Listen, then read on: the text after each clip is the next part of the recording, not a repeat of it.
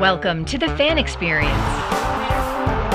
a Phoenix Rising supporters podcast. Stick around for interviews, analysis, fan stories, and our love affair with Phoenix Rising.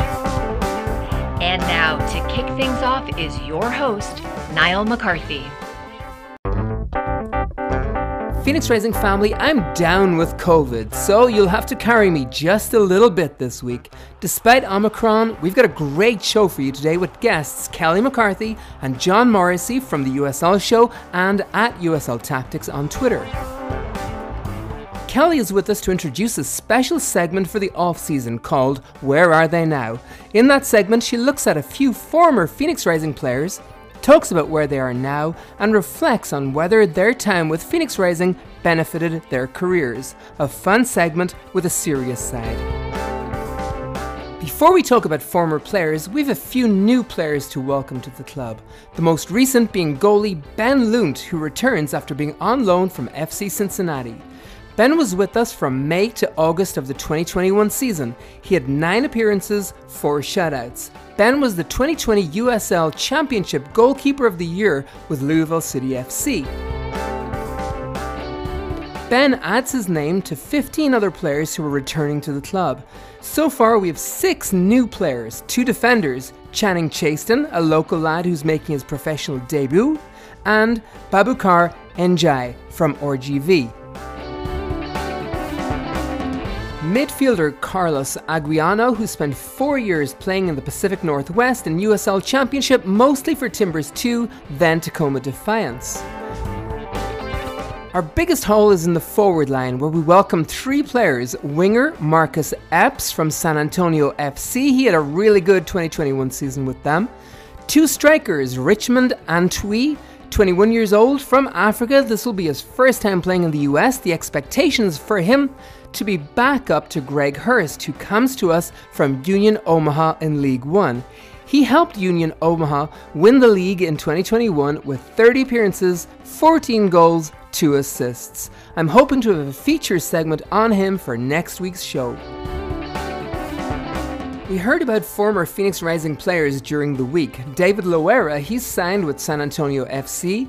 Damian Lowe is moving from Egypt to Florida to play for Inter Miami CF. And Amadou Dia, he transferred to Kentucky to play for 2-time USL Cup winners Louisville City FC.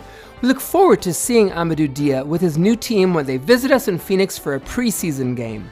The schedule so far for the preseason looks like we'll be taking on Houston Dynamo on February 8th, Sporting Kansas City on February 12th, Louisville City on February 19th, Valley United FC on February 23rd, and then a double-header. We take on Grand Canyon University and FC Tucson on March 5th. All games are at Wild Horse Pass except for the Houston Dynamo game, which will be held in Tucson. All games are closed to the public except for the Louisville game on February 19th, and I sure am looking forward to seeing you there. That game on February 23rd is against Valley United FC. They're the 3rd pro soccer team in Arizona, joining Phoenix Rising and FC Tucson. Valley United, whose home stadium is GCU Stadium, play in NISA, which is a league that competes in the 3rd tier in the US soccer pyramid. Interestingly, it's the first Latino-owned club in NISA. Because they're playing at a different league, we won't see them during the regular season. However, both Phoenix Rising and Valley United FC are likely to compete in this year's US Open Cup. So who knows, we might meet them there. Those are the Phoenix Rising updates from the week. By the way, if you know any Phoenix Rising fans who have businesses and would like to run a free ad on this show, please let them know that we're there for them. A friend of Rising is a friend of ours. We're all in this together, supporting each other, looking out for each other. Let's jump over to Kelly with that new Where Are They Now segment, and stick around because after that we welcome back John Morrissey, who gives us league highlights, and by that I mean specific off-season developments that Phoenix Rising fans should be aware of. Enjoy. What's up, football-loving maniacs? This is Devin Kerr, and you're listening to The Fan Experience. Kelly McCarthy, welcome to The Fan Experience. You've been telling me for a while that you've wanted to do a special segment called Where Are They Now? Tell us about your ideas for the segment and let's get into it. Thanks for having me. Yeah, I thought it would be interesting to revisit some of the fan favorite former players, or even, players that we found really impactful from the past and kind of see where they are now. As part of this research, I decided to incorporate, sort of interesting notes about them, interesting notes about the club, clubs they came from, clubs they went to, as well as kind of frame this in terms of, did Phoenix Rising benefit them? So, a lot of times when we talk about players playing for Phoenix Rising, we talk about what a benefit this is to their career, how we help players get noticed and kind of move through. I feel like Rick Shantz talked about this idea of, developing players and moving them on to the next best thing. And so I kind of wanted to look at that and just, look at that trajectory, where they came from and where they went, and sort of make some conclusions about whether or not their time at Phoenix Rising benefited them. Now, it's pretty arbitrary, it's one person's opinion based on some limited research, but I thought it was a cool way to kind of frame this conversation and the purpose of having it. That's so awesome. So how many players are we going to be talking about today? I think we're just looking at 4. Oh, wow. All right. Okay. So I'll kick us off with former striker Chris Cortez. So Chris Cortez is from Mission Viejo, California. He's 33 years old and he's 6'4". I won't be mentioning everyone's height, but I was actually pretty surprised when I came across that information. I didn't remember him being particularly tall. He started playing for Phoenix Rising in 2016 when the club was still Arizona United. So he began his professional career with Chivas USA, which was at the time an MLS side. This was in 2011. He only lasted the season and he ended up landing with another club, this time a USL club called the Orange County Blues. Niall, have you heard of the Orange County Blues? Oh, yeah. Absolutely. I'm feeling a lot of rage coming on because they're now, of course, Orange County Soccer Club. Those are the ones. And yes, I thought that was pretty interesting. And I definitely went down a pretty deep rabbit hole learning about Orange County and their club history, which was pretty interesting, but I won't share all of that with you today. So he plays with the Orange County Blues for a while, and then he signs, as I mentioned, in 2016 with Phoenix Rising for 2 seasons. So he re-signed in 2018, which was, of course, after the 2017 rebranding. So he was around 28 years old when he joined the club, which is kind of older. It's not old by any means, but it's getting older in terms of professional careers. He had a great season in 2018. He had what was then a club record of 19 goals in his 33 appearances. This was not just a club record, it was also a career high for him for the season. And Niall, I'm mentioning the season I'm talking about is 2018. Do you happen to remember how the season ended for Phoenix Rising? It ended with him on my shoulders after we won the Western Conference. That's right. So he really helps lead the team to winning the Western Conference championship title. So unfortunately, he does leave after that season. He leaves in advance of the 2019 season and he goes to play in Thailand. And I remember the 2018 season was when we really became Phoenix Rising fans. And I remember, that he really personifies to me or signifies to me that feeling that we all know when one of your favorite players leaves. We just weren't prepared for that. And so he goes to play in Thailand, and then his record from there is a little unclear. It looks like he goes to a Danish second division club after that. He possibly plays in the Czech Republic for a while. And then he actually returns to the USL Championship League at the end of the 2021 season. So that's this past season. That was in September, and he joins Miami FC, and his contract is only for the remainder of the 2021 season. So at that point in September, when he joins Miami FC, they have 10 more games. He plays in 5 of them. He scores in 1 of them. So not necessarily shocking numbers or exciting numbers per se. And he actually is without a club as of December 2021. So something that's kind of interesting about that, I noticed when I was doing a little bit of research that in Miami FC, one of the top players on their roster is Billy Forbes. And I mention that because he and Chris Cortez would have played together for Phoenix Rising in 2018. So they were kind of reunited in this 2021 Miami FC season. So, wow. I guess when you're, sort of drawing a conclusion as to whether or not Phoenix Rising helped him, I'm going to say definitely. I mean, as I mentioned, he was already 28 when he joined us, and then he turns around and in a couple of years has his absolutely best and most productive season. As a result of that, he gets recruited to play elsewhere. He has a partially European career after that. So, I think that recruitment to playing abroad, especially at that age, is a great sign that Phoenix Rising kind of helped lift him up and get him noticed.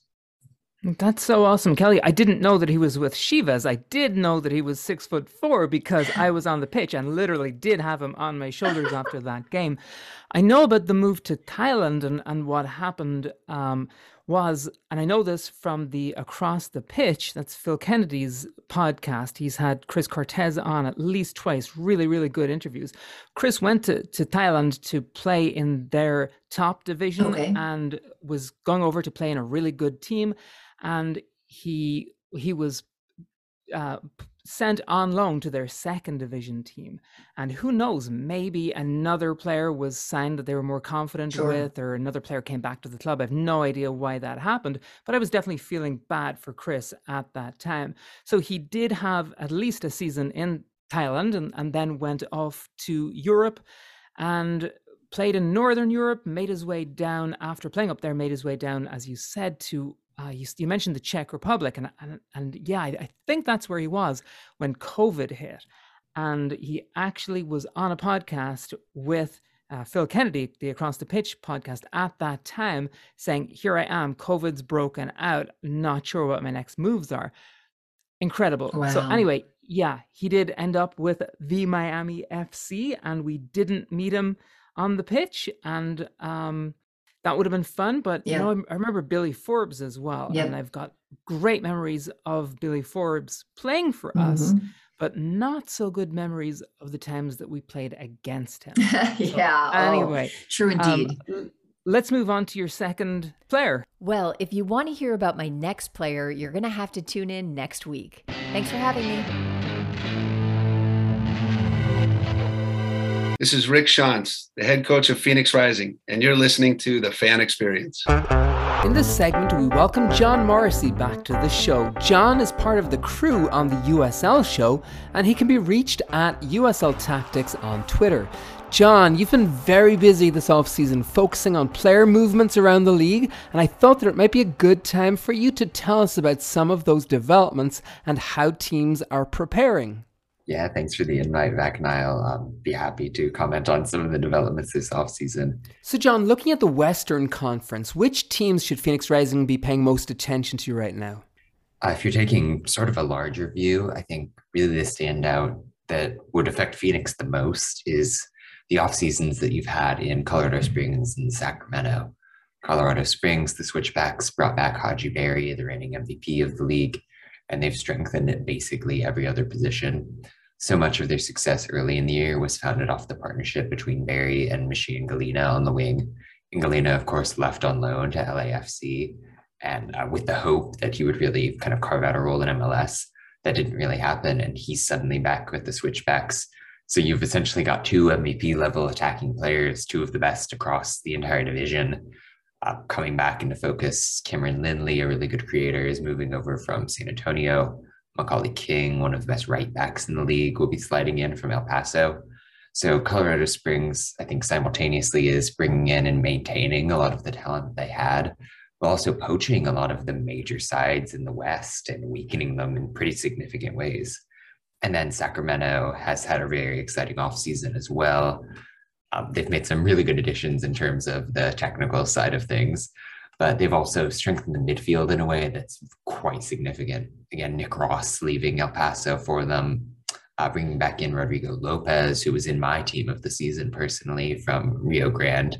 Lopez is an interesting case in that he used to play for Sacramento in the last few seasons, took a year hiatus to go off to Texas, but he really gives you so much in terms of his technical ability. He's a very good creator, but he'll give you the defensive duty as well. And Sacramento, once again, has brought back Matt LaGrassa, who had a chance with Nashville and MLS and did fine in that role, really took on a bit more of a defensive responsibility, but he'll be back and he'll be playing in that sort of number 10 slot.